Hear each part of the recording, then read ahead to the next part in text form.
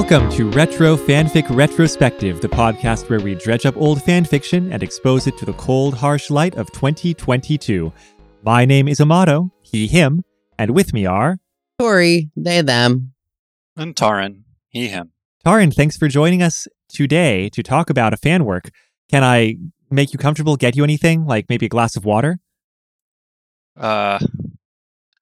I think that's an incredibly valuable resource, and I will take all of it that you can give me. Corner the market and rule the galaxy. Okay, I mean, that sounds reasonable. Actually, I'm not going to get you a glass of water because I'm not prepared to fight Godzilla or the battleship Yamato. So forget it. Offer rescinded. But no, it was if you get Taran the glass of water, then Taran has to do that, right? Well, did you watch Daikon 3? Oh, true. Okay. Right. Well, no, wait, Daikon 3 was the one where, she was given the glass of water, then she had to carry it. Oh, so you're saying I would give Taran the glass of water in order to bring it somewhere else. Exactly. I see. But you were... I see. In my mind, Taran was the radish. Gotcha. Okay. I think so you we're two. clear. I think you two have successfully summarized the plot of what we imbibed. So let's move on to number 4 there. All right. Closing thoughts, actually. No, okay. Yeah. I had the sudden urge for us to talk about a fan work. It's not a fanfic. There's a plot in the first one that would take about 2 sentences to describe. But, mostly it's more like an indulgence of fan animation than anything else. It is, but can I just say something? What I really loved about the first one is my first long form comic was it was a journey story about a post-human world where only dogs, well, maybe not only dogs would survive, but humans hadn't. And the whole journey was that the dog was trying to get some seeds to plant new plants in a desert to revive plant life on the planet. And this reminded me so much of that idea that I couldn't help but have this sort of wonderful love for it, because it's the whole journey of a little girl trying to carry a glass of water to a radish-shaped spaceship for Daikon, which is not actually, well, it's a pun on radish, obviously. Yeah. Okay. So next episode, special episode. What is a plot? Yeah. Sound good. Sounds a little bit too meta for me. I suppose we should orient people on what we're actually discussing today, because we've been dancing around it. But there's a series of science fiction conventions in Japan. They date back a long ways. They're just called the Nihon SF Taikai, so Japanese science fiction convention. But they also have nicknames based on what city is hosting them in a given year. And they didn't run every year, or they don't run every year anyway. And when the convention is in Osaka, the convention's called Daikon, which is a different way of the first part of that Dai is a different way of reading the character O in Osaka, and the Kon is Kon. And so that is, of course, also the name of a type of radish, a daikon, that's popular in Japan.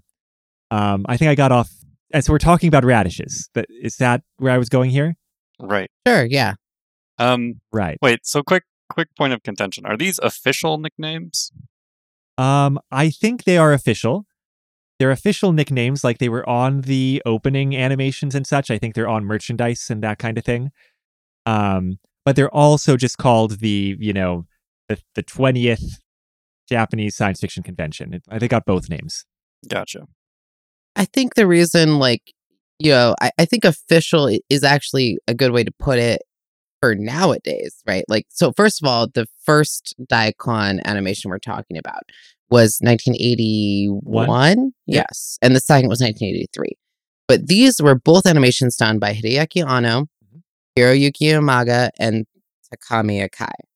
So these Gainax foundational people, if y'all don't know those names, y'all should. End of story. But it was when they were still college students.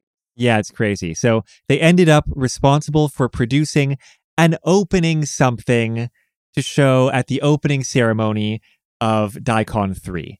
And they chose to do animation, which is, of course, very, very difficult. And they produced this fan animation, which is the Daikon 3 opening animation. That's, basically what it's called. And I guess we may as well discuss that as an independent piece of animation before we do anything else, right? But before that, can I ask you two, did either of you two see these animations before I asked you to watch them for this podcast? Well, I was given a great deal of media to consume as a high schooler by my dear friend Amato. And I had this very odd, in retrospect, I feel like I had an odd reaction of like, what's that crazy friend of mine giving me to watch this time? And I wouldn't necessarily like watch or read all of it. And if it wasn't like top tier of whatever I was watching or reading at the time, I might not have cared. So I have no idea if I've seen this before. I did not have a copy of this accessible back in high school. Gotcha. Only with the rise of YouTube did I get to watch it either. Yeah, I hadn't seen it before, but there was something when I realized this was done by these animators while they were still in college. It made me think of Blue Blazes or Aihano, which is a show that I really liked when it first came out, like 2014 or something. And it's funny because we also watched, a little bit of a critical preference on this that referenced that. And then I was like, wait, did they reference the Daikon animations in that show? Because I can't remember. I would think they would have to, at least towards the end of it, right? Right. I mean, look, it's a weird, like, these are really famous in Japan. A long time ago, like back when I was in high school and buying whatever anime was available, I bought a copy of Otaku no Video, right? It's not very good. It's kind of sort of a fictionalized version of Gainax getting started up, except it's also not Gainax because at one point they're watching part of the Daikon 4 animation and talking about how good the animation is. And like they're sort of also making like a version of the Daikon animation. It's I don't remember the details except that I wanted it to be more fun and interesting than it actually was. But the point is, like, these animations kind of seared their way into Japanese like science fiction and genre fiction fan consciousness, and they get mentioned, they get referenced. I also linked you two to the opening of the Densha Otoko TV show, and that opening is nothing except a tribute to the Daikon 4 animation, stripped of any fan stuff that would give any sort of like problematic, rights licensing issues. True. And it's very directly referential to everything. And I think the funniest part is, I guess we should probably just talk about let's talk about Daikon. What the animations actually look like. Right. But I will say, we're about to talk about this. The funniest thing is that there was a Daikon 4 reference in that, which was the reference to the fact that in Daikon 4, the main character is older, grown up, and wears a Playboy bunny costume. So in the Densha Otaku, it's Densha Otoko. Yeah. Otoko. Okay. Opening, the character expands on that theming to have like carrot guns, because bunnies, carrots, right? Oh yeah. Yeah. Over designed in my opinion. A bit much, but well, a bit much describes a lot of these films, so let's back up. Daikon 3 opening animation. It's a little longer than one would think. How long is it? Like 7 minutes? But like a lot of the animation is reused. Anyway, it's got a story. It's actually got a story, which is we're gonna run into problems in Daikon 4, but like in Daikon 3, the Science Patrol from Ultraman, they descend to the ground, and a couple of members of it, or whatever, people dressed as members of the Science Patrol from Ultraman, give this little girl who watches the spaceship come down a glass of water. And she's carrying this glass of water to a destination, which we don't really learn until later. And she's being what's the word? Waylaid by various pop culture characters who she then beats up, destroys, evades, whatever, using a variety of superpowers and technological gadgets that she seems to have available, despite apparently just being like a 6-year-old kid or whatever. Well, hypothetically, right? I had a question because there's one point where they scan her body and she clearly has like in the very like loose outline that they scan has like curves that she wouldn't expect a child to have. But I guess that's also kind of an anime thing because like that happens with Chibiusa as well. But, yeah, I guess so. Yeah. And let's see. to talk about it, let's just finish summarizing the plot, because why not? We may as well. She ends up reaching the destination with a glass of water, which is like a daikon radish, because it's a reference to the name of the con, submerged in the ground, and she pours the water on it, and then it turns into a huge daikon-themed spaceship that she's kind of beamed up onto and gets to captain out into the stars. And that's pretty cool. Like, for a piece of fan animation, given this was 81, you were not using computers. You were drawing every cell that you needed to move. Given that, it's a pretty cool, cute little piece of fan work. And furthermore, they weren't even drawing this on acetate. They were doing it on vinyl sheets and individually punching the holes for alignment. I'm like, right. What? I saw that in the little video history thing also. They had no budget. Shocked. They had zero budget. I assume they were also failing their classes while they were working on this because, my God, just the amount of work. Probably. But, acetate is not expensive. So why? It's fine. It's fine. I just don't know why they did it this way, but they did it. It feels like they weren't working smart. They were working hard, but they still pulled it off. This was also prescient. In addition to all of the other ways, it's super groundbreaking, probably. I guess I don't really know the history of animation, but it looked like pretty good animation for what 3 people made in a basement or whatever. It's also prescient because there was a guy in a COVID mask. It's like, oh yeah. Well, that's just that's just a mask, right? Those have been far more in use in Japan for a long time. If you feel sick, you wore a mask to, keep other people from getting sick. Speaking of which, when I went to Japan, I got a cold, and I was like, "Where's the cold medicine? There's just these masks everywhere." I just ignored the masks because I was an idiot. But yeah, that's right. The national philosophy would be wear a mask and just deal with it. Gaman. But also, the philosophy of wearing a mask to protect other people from getting sick, probably one we should have adopted a lot earlier here, then maybe we wouldn't have had this insane crisis. This has been our COVID minute. Moving back to the animation. You're right. So you're right, Taran. The animation in Daikon 3 is impressive for 3 or 4 college students working in a basement with terrible materials to pound out something. A lot of the time, you're not really goggling at the animation, but you are, if you are the sort of nerd that they were, you are definitely smiling at the references that they're making. It's like, oh, hey, it's a mecha from Starship Troopers. And there's a series of kaiju flying by. It's like, oh, it's King Ghidorah. It's that turtle whose name I forget, Gamera. And there's Godzilla, of course. You got to have Godzilla. All that sorts of things. Yeah, lots of Gundams, too. But yeah, also, not just working in a basement, but working on a really strict deadline. I think they only had, 3 months to make this? Maybe less. It was a really short period of time to produce. That is super wild. Something that jumped out at me, and it made me think of the later Gainax, is that it felt like the animation was pretty bad, the actual animation. Except for the vehicles moving and some of the explosions and stuff. And I'm like, yeah. Yeah, some of the explosions were pretty good. That's sort of action effect. That's their thing. Yeah, exactly. I would argue this animation is incredible for 3 people working in a basement on 3 months on vinyl sheets, punching holes. Why? Again, look, they did the best they could, and the best they could was actually, I think it's pretty good. Well, look, I mean, it's true. Obviously, if you're accounting for that, it's an impressive work, and it got them a lot of attention when it came out. It's just that, I keep wanting to phrase it this way as because then when you go to Daikon 4, the animation is not good for a bunch of college students working in a basement. The animation's really good. It's just really good.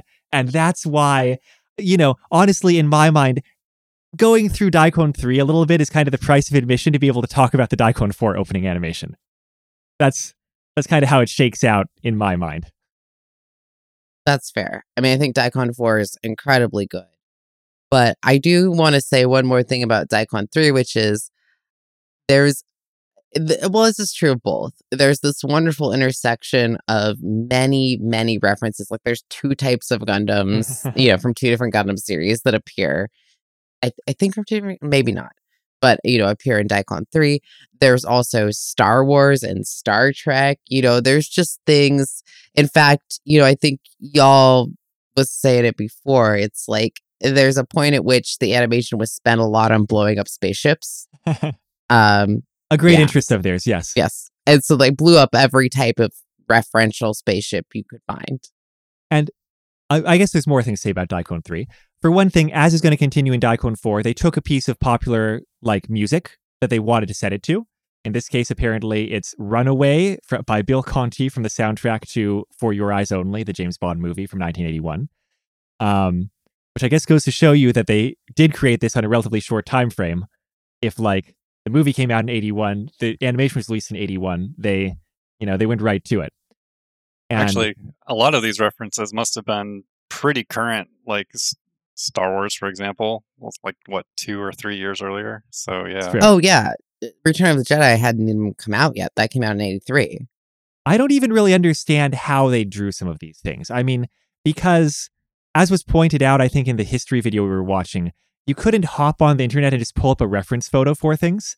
They had to, I guess they had magazines, foreign magazines. Obviously, some of these they would have had access to, were there VHSs in 81? What were they watching things on?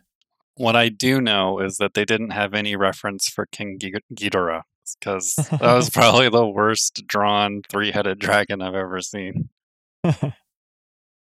Well, yeah, but if you think if they were drawing these just from memory, that's actually pretty impressive. Because there weren't a lot of tapes of a lot of stuff. There were beta tapes, there might have even been VHS. I don't know. I was born in 1989. I know, it's unknowable. We just can't, it's impossible to look these things up. Is it possible there were art books that they... Sure. Of course. Totally possible, yeah. Or something. Yeah, I don't know. But it took some effort. I also appreciate that, one of the interesting things about these videos is seeing what the top shelf things to reference were for a bunch of Japanese nerds in the early 80s. And so it's just cool seeing the big popular, Western media like Star Wars and that sort of thing. And they have a Martian fighting machine from War of the Worlds. That's cool. But then also what kind of the big name popular Japanese things are. And so the girl cuts in half an alien Baltan, which is the first and most famous kaiju from the Ultraman series. And, they reference other series that never have gotten quite as much traction in the US, like Daimajin, which is another kaiju series, but set in, it's kind of like a Jidai Geki, set in historical Japan, that kind of thing from the 60s. And anyway, yeah, I think that's really cool seeing, especially Daikon 3 as a time capsule. I say especially Daikon 3 because they could only fit so much into Daikon 3. And so it's interesting seeing what they prioritized. Yeah, for real. I've always been a little bit confused by those Western influences or interests, because I just sort of assume in my head that there will be this massive amount lost in translation.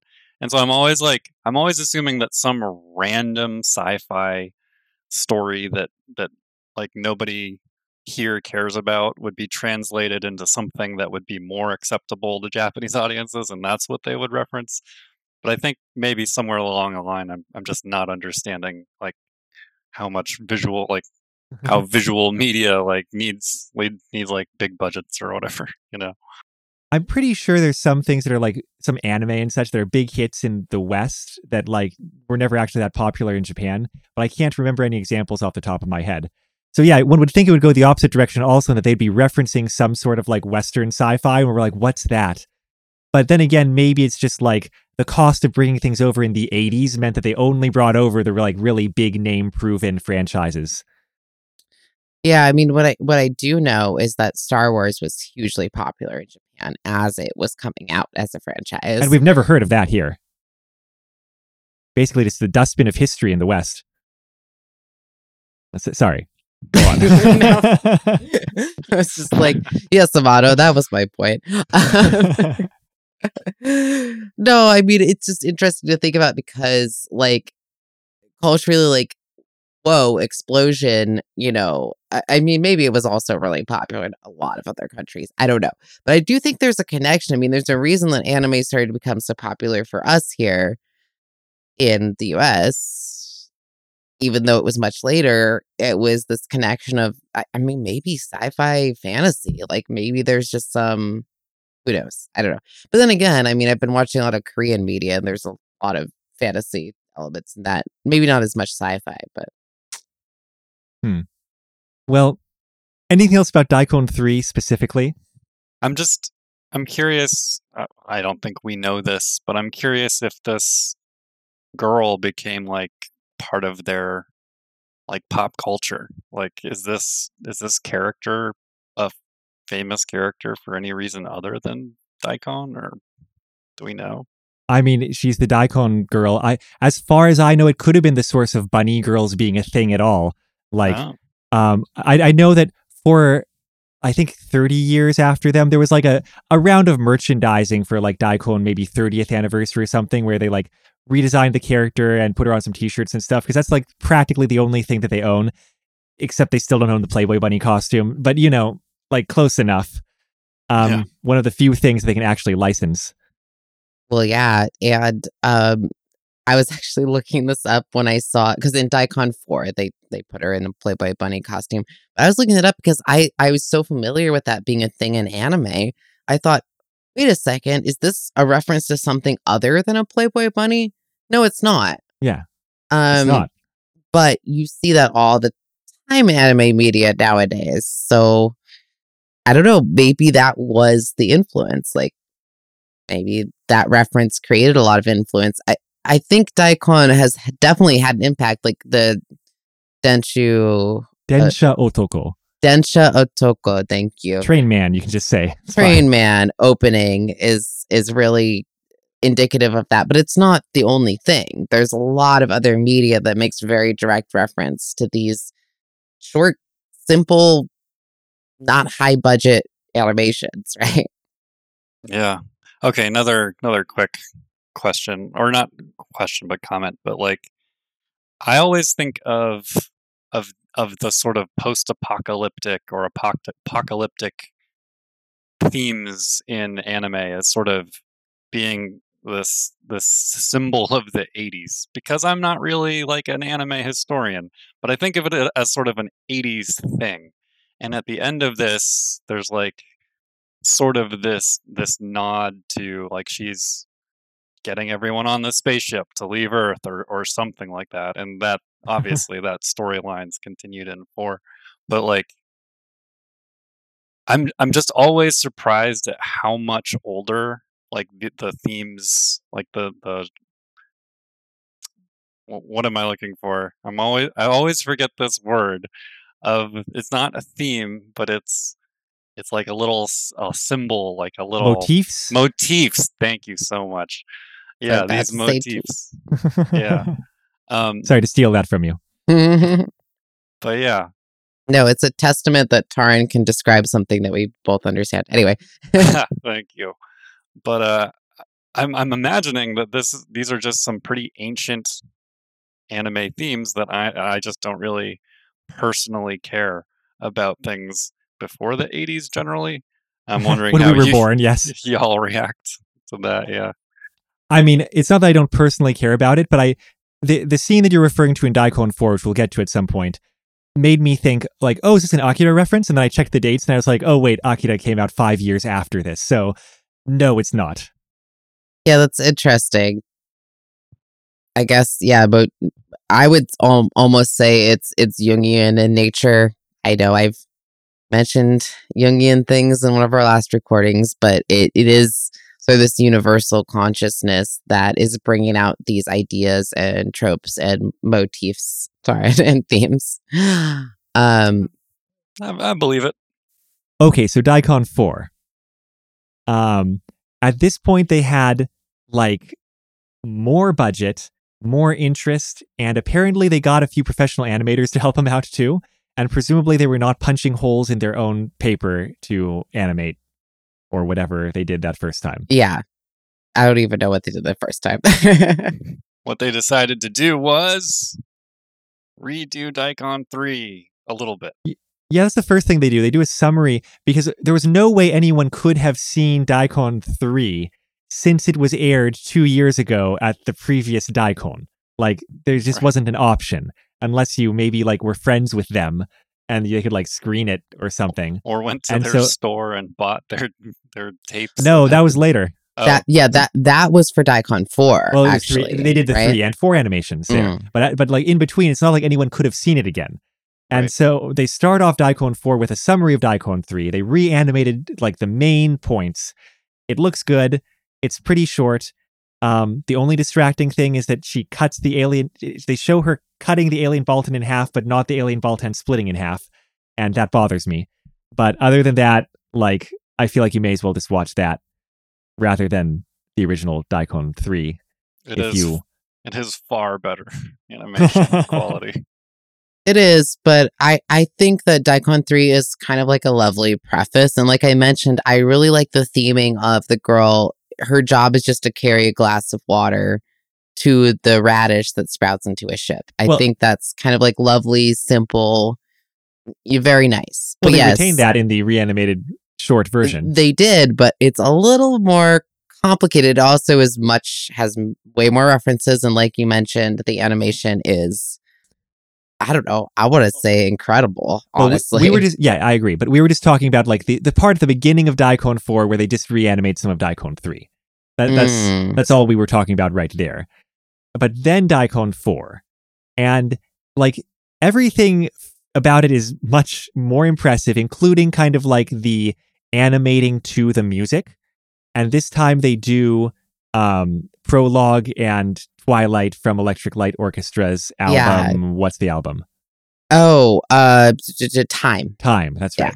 I wanted to say Twilight, and that was not the name of the album. No, it was the name of the song that they used. But yeah, they used Prologue, which is just this sort of, if y'all haven't heard it, it's just this sort of like roboticized voice stating this. And they even put the quotes on the screen. It's just on the border of your waking mind, there lies another time where darkness and light are one. And as you tread the halls of sanity, you feel so glad to be unable to go beyond. I have a message from another time. And I feel like Daikon 4 doesn't have a plot. Maybe you can reach and try to find something later on. But it does have kind of a theme. It has a vibe, right? And that definitely has to do with kind of like entering into these fantasy worlds that everybody is so, that everyone holds so dear to their heart among the attendees of a science fiction convention, and kind of just like trying to, blur that line of existing in the real world as opposed to existing in these realms of fantasy. And so I feel like the lyrics of Prologue and to Twilight are very good for what they were trying to accomplish there. Yeah. It's a big mood, as they say. As the kids say. Yeah.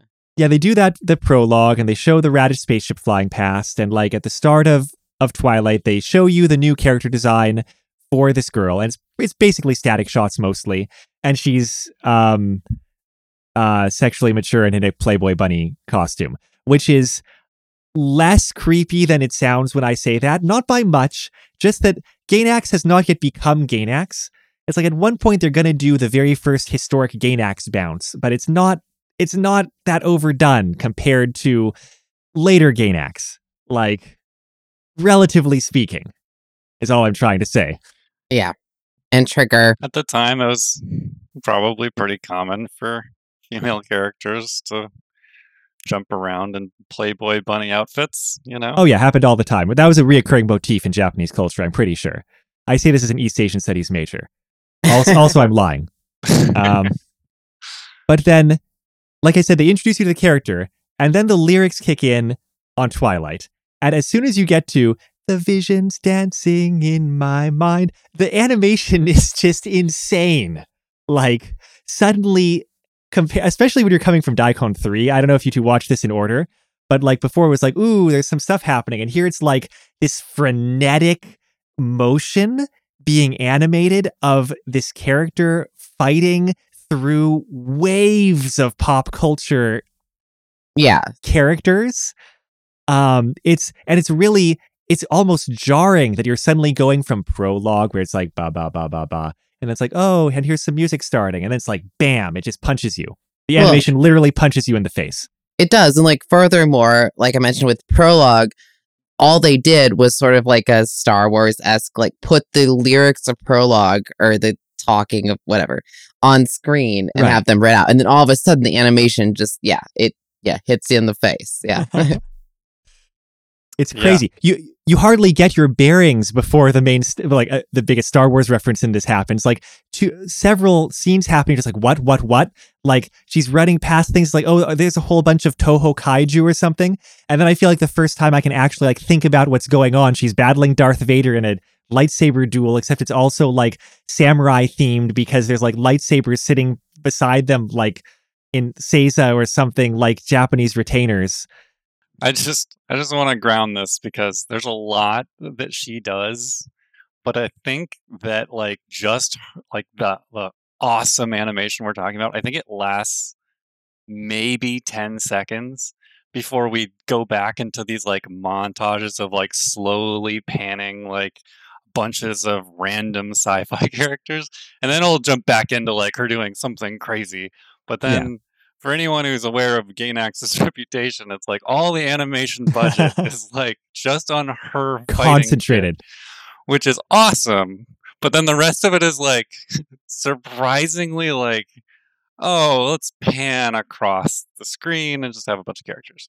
That is true, but also the pans are much better and more interesting than they were in Daikon 3.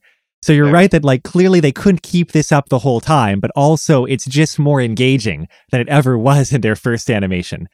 But also it's like, it's just so impossible to describe what's happening, so we should probably limit ourselves to doing it. But whereas in like Daikon 3, it might be like the Enterprise and, Space Battleship Yamato show up and they do these things. The description of what's happening in a given action shot in Daikon 4 reads like this. And I'm reading off the Wikipedia article. Nice. From atop a cliff, a xenomorph with artificial legs, a reference to Dai Sentai Goggle 5's monsters when grown giant, wielding the Discovery 1, knocks the girl down with an energy burst. Like, that's a single sentence. That's a thing that happens in a single shot of this animation. About a second. You're not going to catch these things. It's like just the fact that the xenomorph is acting in no xenomorph way. It's like prancing back and forth like some sort of war chant. Just that is enough to boggle the mind, much less the fact that it's wielding a tiny Discovery 1 from 2001, The Space Odyssey, or maybe a giant one, maybe it's a giant, I don't know. Who knows? Much less the fact that its legs are a reference to a specific Sentai show. It's like that's what we're dealing with in this animation. I mean, that's true. And it's hard to parse. Like, I feel like I watched this like several times, and like now that we can do that, watch it several times and pause it over and over, I could start to parse, what are the references that are happening. Even then, I didn't get all of them. But you have to imagine this wasn't watched that way. Yeah, you have to imagine, like, the audience of this convention in 1983 sitting here, and they would have the same like knocked socks off experience when the music kicks in that we would, but they would just be going like, what the hell? And they'd be comparing notes afterwards being like, did you see that thing? And other people would be like, no, I did not see that thing. Did you see this thing? And the first person would be like, no, I didn't catch that part. Okay, so I decided to try to like go frame by frame and like see which characters I could.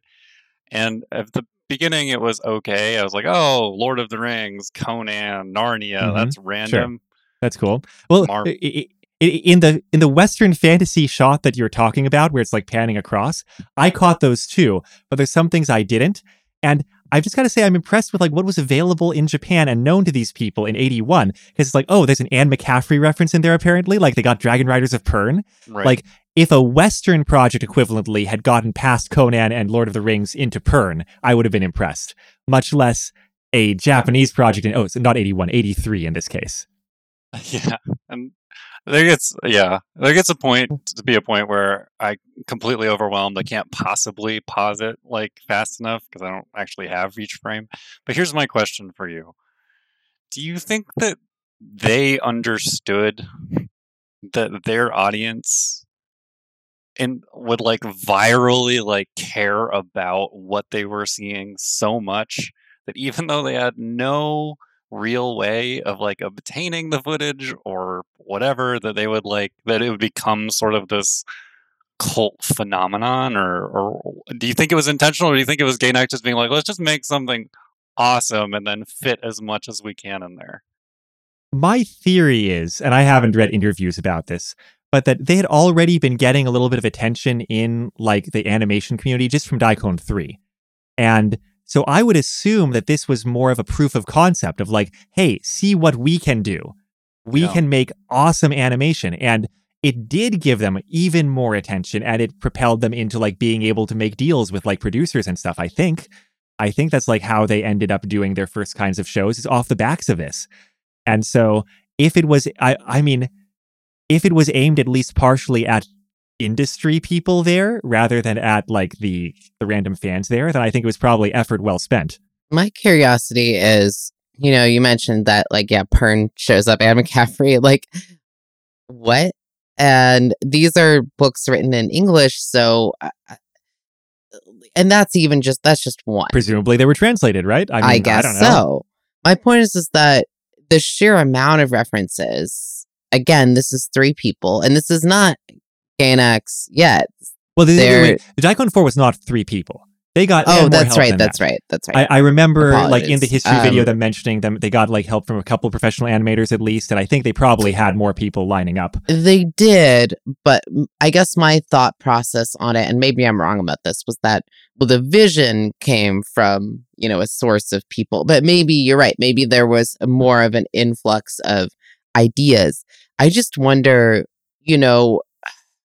how these references came about to these people. Like, how were they exposed to this media? How did they have so many references? Not that we all don't have that to pull out of our back pocket, but it was way beyond things in Japan. It was, into other countries as well. I just find that fascinating that, they had so many references, I suppose. I imagine that just like it would be at a convention here, like just knowing about stuff within the genre as like, or the meta genre or whatever I want to call it, like gives you clout. Like you're a more knowledgeable fan or industry reader or whatever. Yeah, I mean, I'm sure some people were like, hey, I got these translations of Anne McCaffrey that like are rare or small press or something. I don't know. It was noted in the background video we watched, and I also noticed when I was watching it though that their superhero comics knowledge, their Western superhero comics knowledge, is very basic. They have like in the panning shot of Western superheroes, they've got DC's big 3: Captain America, Spider-Man. This was 83. They don't have Wolverine in there. Well, and they also just had a panning shot. They didn't like do anything else. Well, they had a panning shot for Western fantasy also, and it's like Aslan's there and all that kind of stuff. I mean, for me, it's also just really jarring to see a xenomorph like in like boots and like using a staff for some reason. Like you mentioned what these things were, but like that's completely contrary to every like reaction I have to a xenomorph. Like maybe that's cool. I don't know. Like, no, I know. If I was told like, oh, we want to put a xenomorph in this animation, okay, what do we have it do? I would never reach what they reached. Yeah, and there's this playfulness throughout the whole thing. Like they have these kind of mostly still shots of various things. They have Yoda show up at one point. Is he sitting there being Yoda? No, he's performing Rakugo with an audience under the name Yu-Ida. Like, why? Because that's what I really like about the fanfickiness of this. It's not even just a fandom work in terms of like, look at all these references. They're combining and twisting a lot of these source materials, even for very brief periods, in weird and unexpected and in some points, like really charming ways. Yeah, like I would definitely be interested in Yoda like set in like late 19th century Japan. Like that sounds great. but like it's a throwaway drawing that they used as part of this extended animation, right? Yeah. So yeah, it's super fun, but there is a point near the end of Daikon 4 where there's an incredibly overwhelming number of characters. There's Yes. just like the screen is full of like 50 or more characters at a time, and it keeps like shifting over to show you. So the point you see like hundreds and hundreds of characters, which I didn't recognize any of them except for Superman. Oh, but I recognized the robot from Metropolis. And having recognized her, I was like, I feel accomplished. I am done. I recognized a character in this scene. Nice. I think I also recognized Invisible Man. So I was like, 2 for 300 or something. You know, that specific shot that like towards the end, panning over the crowd of genre fiction characters, it gave me sudden flashbacks to Urusei Yatsura 2, Beautiful Dreamer. And I feel like part of it is because Lum is literally flying over the crowd. And part of it is because just the weird angle that they take at it, the sort of panning, it's not left to right panning. It's like they've got an arc that they're going over these characters with. Yeah. And it just made me think of kind of like the joyousness of the animation in a few similar shots in Beautiful Dreamer, where it feels like the animators are being like, animation's so cool. We're going to do something really cool just with like the way we're following this thing in space and like using the camera that we have to create by ourselves drawing by drawing. And that's crazy. How does anyone ever animate anything? No. Furthermore, it's just, it's so pre-Gygax, pre-Trigger, you think about like how rapid the animation is in like Furikuri, for example, right? Like when I think that's the reason that became so popular, because everyone saw it and went like, oh my God, like what is this? It's so frenetic. Like the energy is insane. And you can think of a lot of, other like Annex and Trigger things that like represent that, Gurren Lagann actually even has something similar. Again, there's a bunch of examples. So come to think of it, Evangelion's their most famous thing, and it's practically never frenetic, not like those. No, I was going to say, that's why I kind of like... But that's more Anno, right? Like Anno is the guy in charge there. We can talk about how Ava's different, for sure. But like this frenetic animation, I think is very... It is in the Daikon animations, especially in 4. Like, and I think there's this weirdness of like thinking about these animators in their early days. They just wanted to pack as many references as they could into it. So maybe that frenetic energy, I'm talking too fast because I'm too frenetic. Maybe that just comes from wanting to do that. I don't even know. Or maybe that was just their vision to begin with. I think it's very interesting to think about how that might be influential to future animations, right? But speaking of that, Tori, and about like the kind of joyousness of the animation that I was talking about, one of the more interesting things is that in the latter half of the animation, they abandon references for a while. And it's just for this one sequence where the world explodes and plates shift and it seems like maybe like life is destroyed or something. But then the spaceship fires a beam of energy that like falls across the surface of the earth and causes life to spring up in really coolly animated ways. Like when the trees pop up, it's kind of like the scene from My Neighbor Totoro with like the tree going like whoop, and like it's really nifty just the way they pop up. And I thought that was a really interesting choice. After that, it jumps back into the references, and like, after that is the big crowd of characters scene that we're talking about. But that felt more like animation fans and less like science fiction fans for that segment. Yeah, and that makes me wonder more about that character and if they were like had any plans to make her into some like some star of some series that they were working on. I'm like, there's a lot. They're obviously like have big ideas which they'll eventually put into other stuff, and they've animated this character to be a super badass. So it's in retrospect, it's sort of shocking to me that as far as we know, she wasn't otherwise used. But I request now a fan animation altered ending to Evangelion, where post Third Impact, post instrumentality, the Daikon spaceship descends down to the Earth. and fires a beam. And it's like, whoo. Hell yeah. All right, approved. Do you think that could be the subtext somewhere? Never mind. I don't think so. They're very different looking apocalypses, I'm afraid. They don't really have anything in common. Yeah, because this animation, it sort of ends with the Earth. Actually, I wasn't sure if I completely understood that. The Earth gets frozen over because Maybe? of this big battle, right? And then terraformed and recreated, right? Something like that, yeah. Yeah. But like it does seem to sort of be main character Playboy Bunny Girl's fault that it gets frozen. That's not clear because there's no reason given for the big explosion. Like it could have just been nuclear war or something. But it sort of seemed like it was because she battled. I don't know. It's not clear, right? But it's because she was battling with all of these giant entities. It isn't right? clear, and it's like less clear because at one point, she rides the sword. She rides Stormbringer. She rides the Stormbringer from Elric. That's a really cool scene, by the way. And then it splits into a bunch of different swords with rainbow like smoke trail, and then yes, and it's that kind of like crazy missile animation that Japanese sci-fi like Macross type missile animation people liked that they're doing, like following the swords. It's so weird. And then right after that, nukes go off for no reason. We're not quite sure. I mean, yeah, maybe. Maybe it's the fault of all these people trying to fight her. Maybe they're just trying to take her out. Yeah, because like, what is her goal?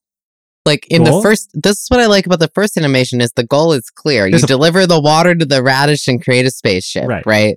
The second animation, I'm like, is the goal just to have as many cameos as possible? Because I mean, if the goal was to beat Darth Vader in a lightsaber duel, she got that accomplished within the first 10 seconds of action. That would be one of many goals, though, right? Because it keeps going. I don't know. The shot of her lightsaber, creating the after images was so cool to me. I was like, it just made me think of how underused Star Wars imagery is, how bad they are at actually promoting their own cool ass shit. Anyway, sorry. That lightsaber duel also just made me think it's like, this is old school Star Wars. That's an old school Star Wars lightsaber duel where they go strike, strike, strike. And they convey that even in the really kind of sped up fast animation that they're doing. Yeah, for sure. And I mean, that's why they leaned into the samurai influence, right? Because it's that kind of Chanbara sword duel. Love it.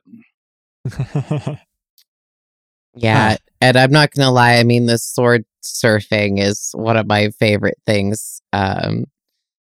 It's because she kind of, I don't remember how exactly it goes. She pulls out the sword, or the sword comes flying down to her.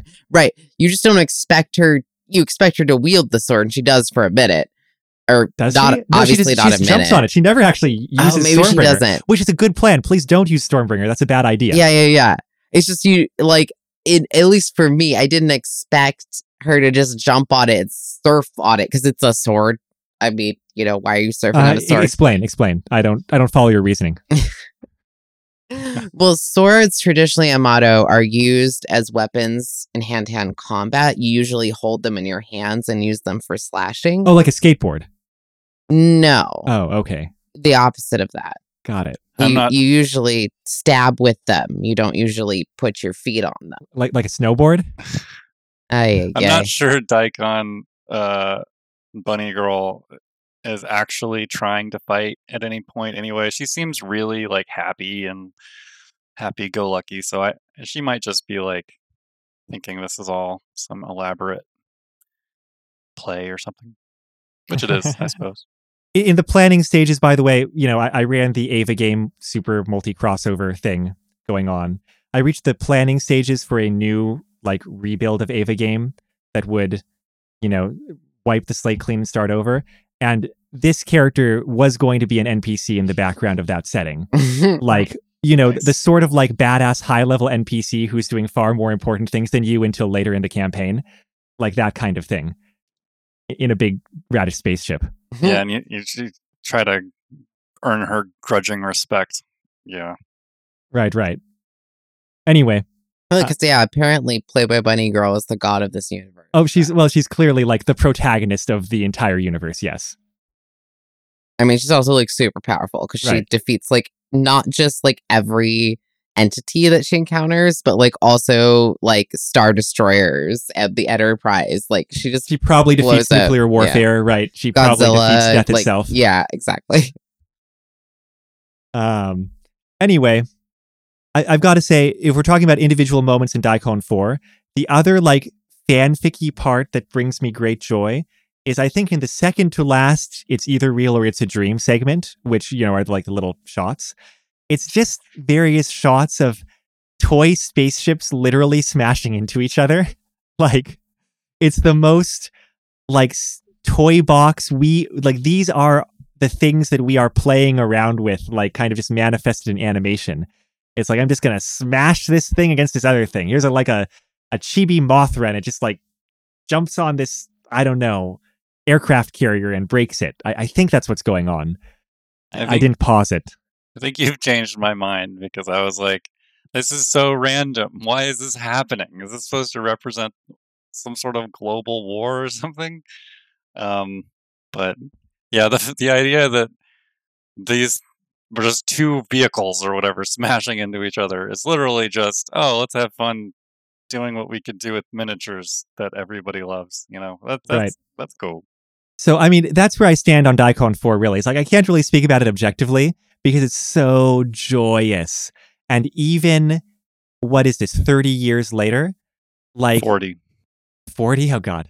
The things that are, a lot of the things that it's referencing still have so much currency in fandom that, like, you can't help but be excited watching it.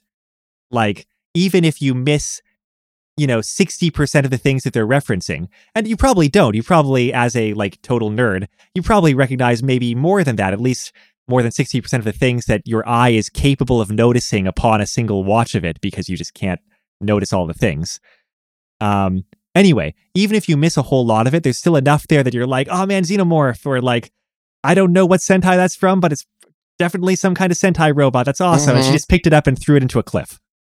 Like, and so it's hard for me to watch and not just feel very, very excited by fandom and the ability of fans to make fan works and just crash toys into each other.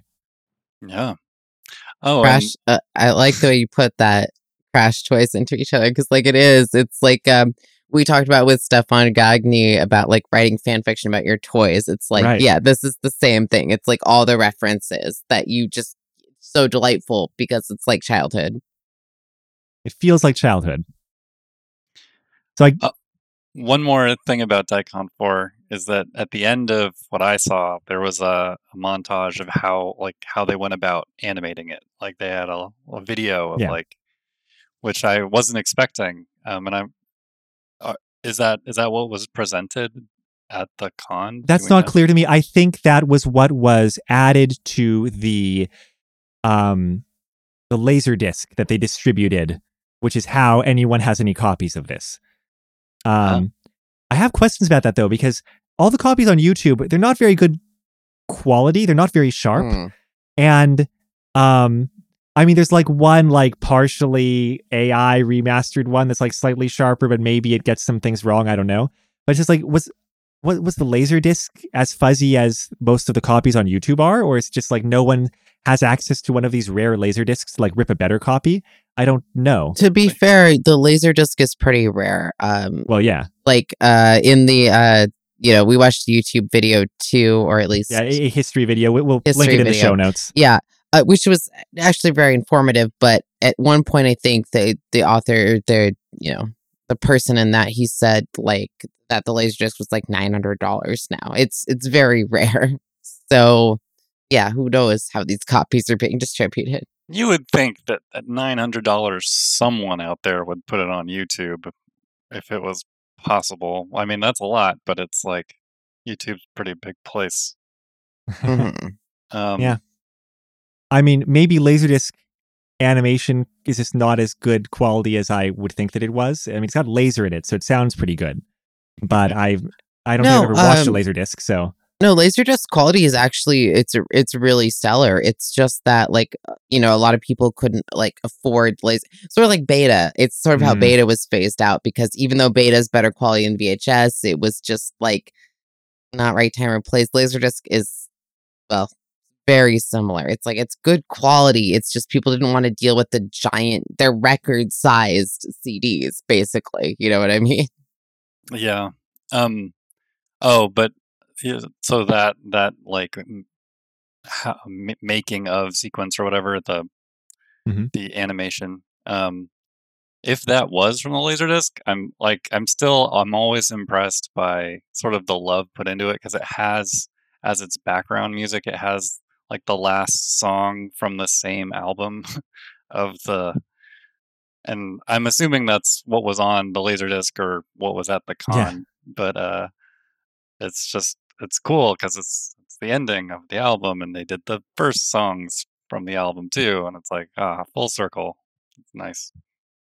This also brings to mind the reason why they have not re-released it, which is rights issues. Like, they got away with this because no one was paying attention and they just assumed nobody would be. But you can easily claim fair use for 99% of what's going on in the animation. But the main character is dressed like a Playboy bunny and they use Electric Light Orchestra music with absolutely no permission at all and throughout the whole thing. So yeah, this is also some Kitaro music for the prologue. Yeah. Anyway. Well, this is the thing, right? Like, so I think that's why, because they did not have permission to use any of these properties, it hasn't been widely distributed. Right. That's also why it's still a fan work, right? It's such a fan work. Yeah, that was the other thing is it is, right? Like, because the permissions weren't there. But like, do we feel like it's transformative or is it just referential? Well, you know what? It's like, there's a few questions here about like whether this is fan fiction or like to what extent this is transformative work. I would say, like in the past when we've watched a video like Troops, right? It's a Star Wars fan movie. And I'm like, look, this is fan fiction because look, before they filmed it, someone had to write this down in script format. And it's just a fan fiction. It's a fan fiction they then filmed, but like there's plenty of fanfics that are script format that like they never film. It's still fanfic, right? And on a definition like that, I feel like maybe I can't necessarily call these fan fiction. I mean, Daikon 3 kind of has a plot, but the plot doesn't matter that these things are references. Like it could be like someone comes down from space, gives her the water. It doesn't have to be the science patrol. It doesn't matter in the slightest that it's a science patrol, except for the visual acknowledgement of the reference, right? Some people try to stop her, but it doesn't matter that it's Godzilla, except that that's a reference that they're making, right? So like the way they're engaging with the material is in some ways not making fiction out of a source material. And even in Daikon 4, it's like even more references, but like there's even less story, right?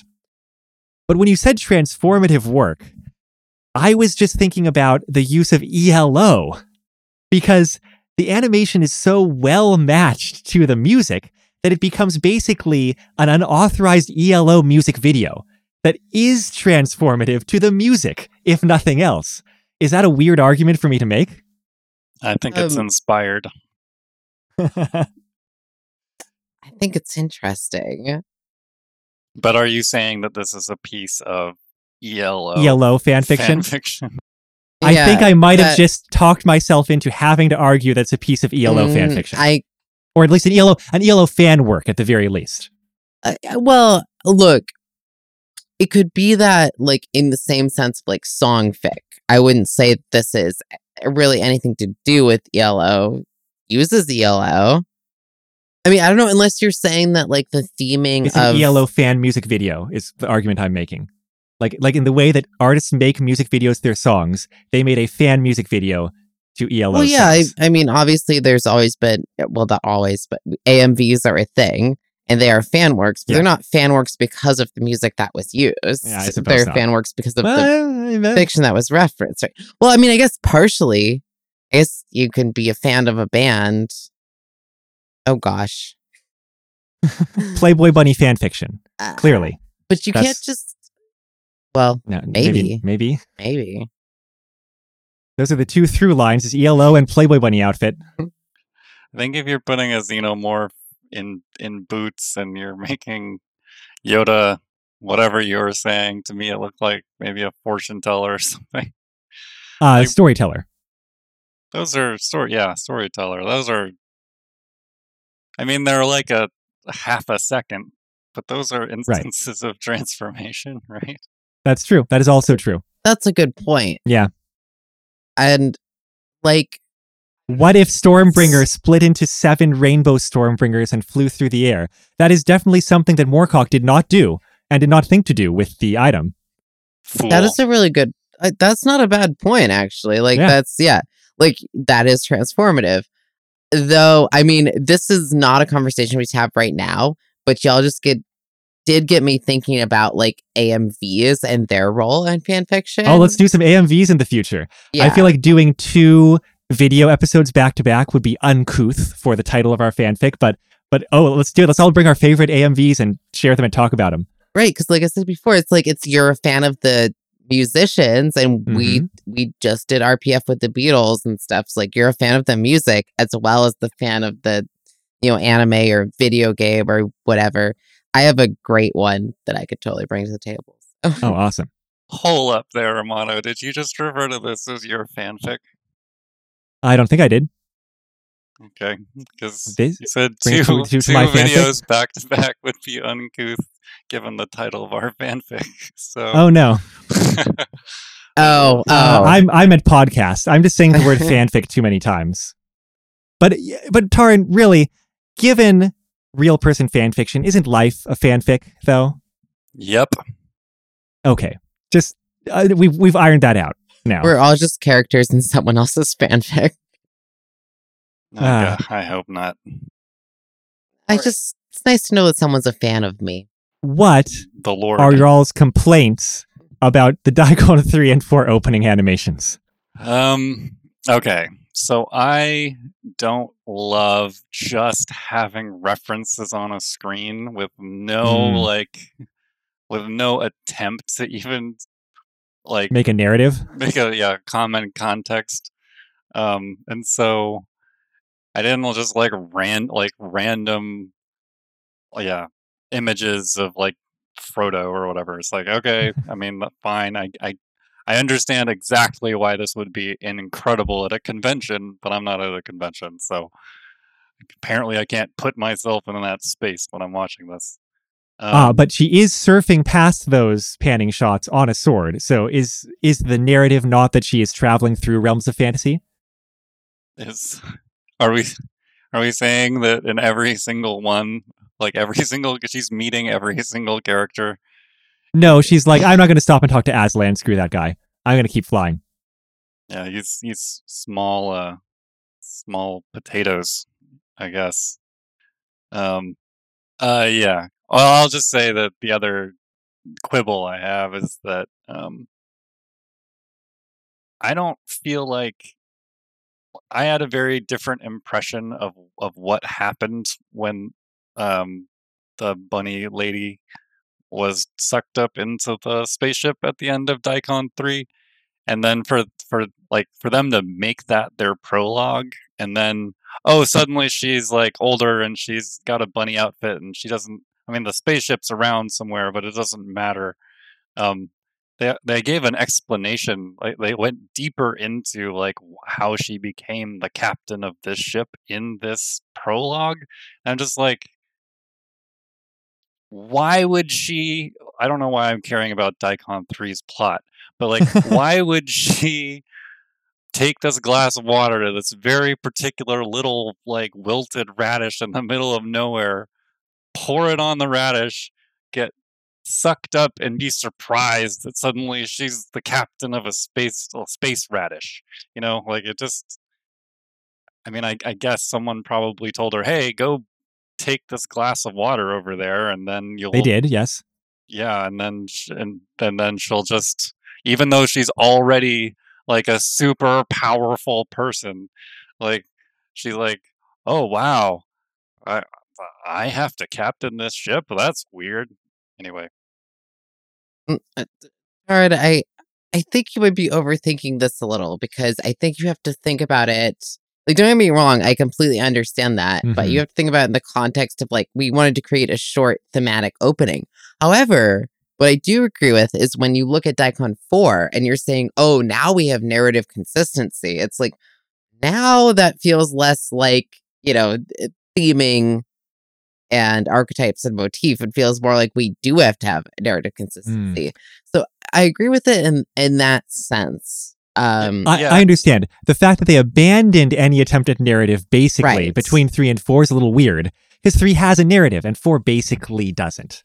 Correct. No, even more specifically, it's the fact that they seem to try to reinforce the narrative at the beginning of Daikon 4, and then they completely abandon it. Like, what was You're right. point? They're like, look, you need to be caught up on what happened in Daikon 3. Okay, got it? Now forget it. Right.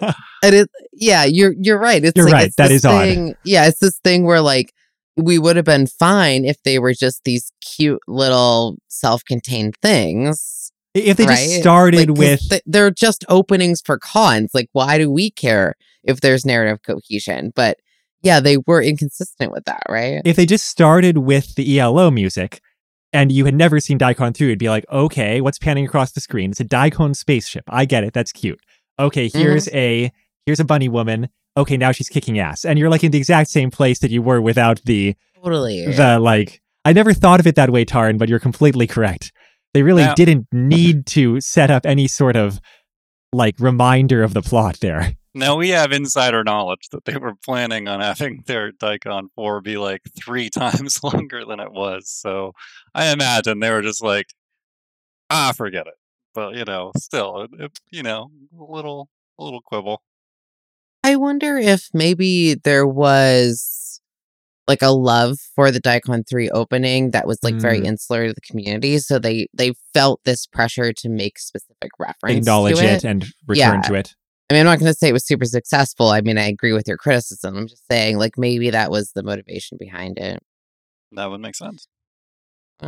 As for me, like that's similarly, I felt like especially in Daikon 4, which was really good, there were just so many references and they were so rapid, it was hard to keep up.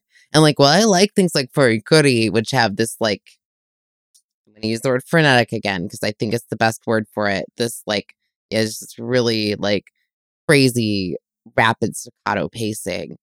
This was too hard to keep up with. Yeah. Like we said before, it's like you can't catch everything unless you pause it, which you couldn't do at the time. Right. So, yeah, by the time you get to we mentioned the crowd at the end. By the time you get to the crowd, or before, you're just like, forget it. Like, I mean, I'm taking this in, but I'm not even going to try. Yeah. Like, well, I even tried to pause it, and I couldn't pause at every frame I wanted to. It was like too fast. It's that fast that you're just like, click, click, click. I can't do it. So. They are crazy good at for hand drawing things, for keeping things consistent when they so dramatically change every frame, in my opinion. But. Oh yeah, no, that's impressive. But nonetheless, it's like their vision was outside of the scope of what people could actually consume. I think this happens a lot in animation because the animators get to spend, hours and hours, days and days on each frame, but the viewer doesn't. Mm-hmm. They get half a second. Yeah. How about you, Amato? Least favorite? Yeah. I think I needed to see the alien Baltan get cut in half during the reanimated version of Daikon 3, and I needed something from Chris Claremont's X-Men in the Japanese superhero segment, because I have the nerdiest complaints. I mean, Storm would be ideal, but I would accept Wolverine. Moving on. That's a very fair. No, fair complaint. Moving on. No. Good complaint, so. Oh, right. So, yeah, finally, what's our favorite things about right. Daikon 3 and 4, the animations? Not the conventions, the animations. For me, just like the fast animation, like, is so good. Like, it's so impressive. It makes me think like there's this American cartoon called Super Jail, which is like has so much going on so constantly that you're completely overwhelmed. And despite that experience, I basically want like the 10 to 12 seconds of Daikon woman fighting. Like I want that for like 5 straight minutes. I just want to be like overwhelmed by this action, like crazy good action, even 40-year-old crazy good action. Lauren, I Tori think you definitely agrees with me. No, I think you forget how traumatized we both were when we watched Super Jail. That's a lot. But that content was also a little bit rougher, but Yeah. I would assume, hopefully, anyway. But yeah, it's really good. Like it's super. It's just all super like cool to watch, and especially for how short it is. It's like you can watch both of these in 10 minutes and just get a piece of animation history, which is enjoyable to see. For me, I think from us talking and in the context of this podcast, certainly, I've got to say my favorite thing are the transformative moments where it's not just like you see a thing, but it's like you see a thing in a weird, varied context. And they tend to have the most fun energy, even when I don't actually know what's going on. There's a couple of characters in the final shot of the final It's Either Real or It's a Dream segment. And they look like maybe they're from some kind of tokusatsu. I don't know, but they're eating rice balls. It's like these two characters right next to each other. They look really happy. They've each got onigiri. They take a big chomp. They look delighted. And like, that is definitely not what they were doing in the source. That's what they wanted to have these characters doing. And like, those little things just feel so warm and happy in the fandom space, in addition to like the references we talked about or like the combinations we talked about that we more or less recognized, that it's like you really feel the joy there. And I think that's where it's like the most fun for me to watch. It reminds me of just a big series of sort of omake moments, like, but yeah, totally agree with that. As much as I said, it's really hard to watch without the ability to pause on a certain thing. Nonetheless, like, even if you don't get that ability, there's so many. I mean, maybe the reason I wanted to pause so often is I felt like I was missing things all the time because there's so many wonderful moments of animation. Like we mentioned, the surfing on swords and like the unexpectedness of the sword being, the surfboard rather than just being wielded as a sword. Even those moments in Daikon 3 where it was just blowing up Star Destroyers and the Enterprise, everything gets blown up from her backpack full of missiles. It's unexpected and it's also delightful. And the references, as much as they are just like rapid fire in your face, they're also really fun to see. I mean, that's also the delight of fanfic, right? Is seeing things referenced that you really like.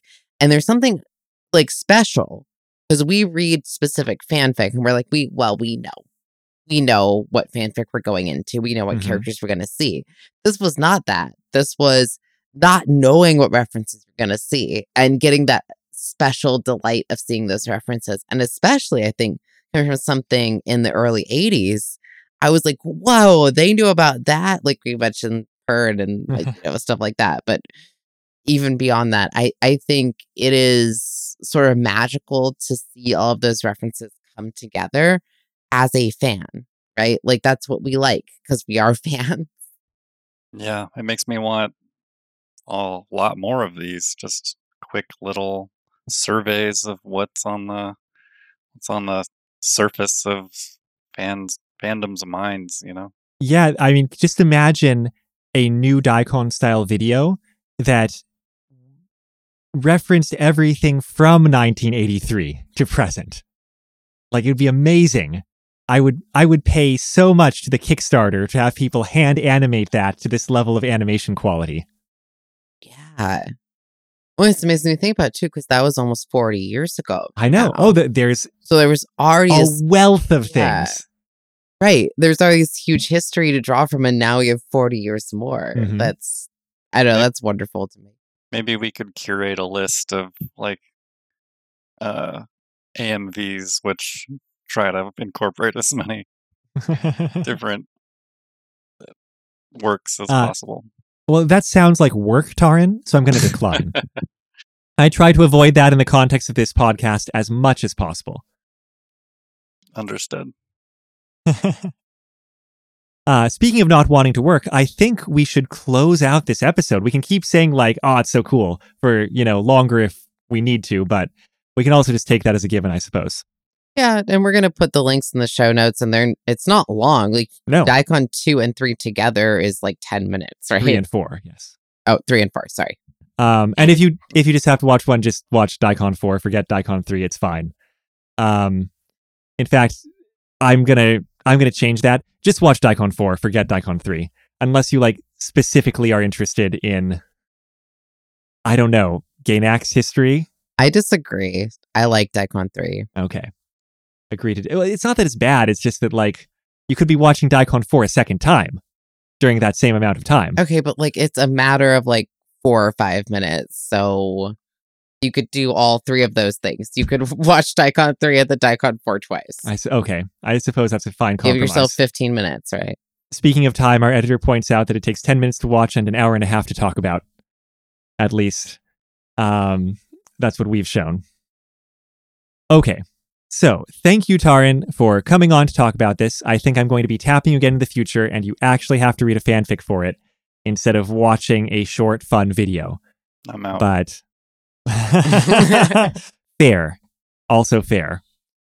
We'll be taking applications for new regular guest hosts shortly. I'll put up the application on the show notes. I can't allow that either.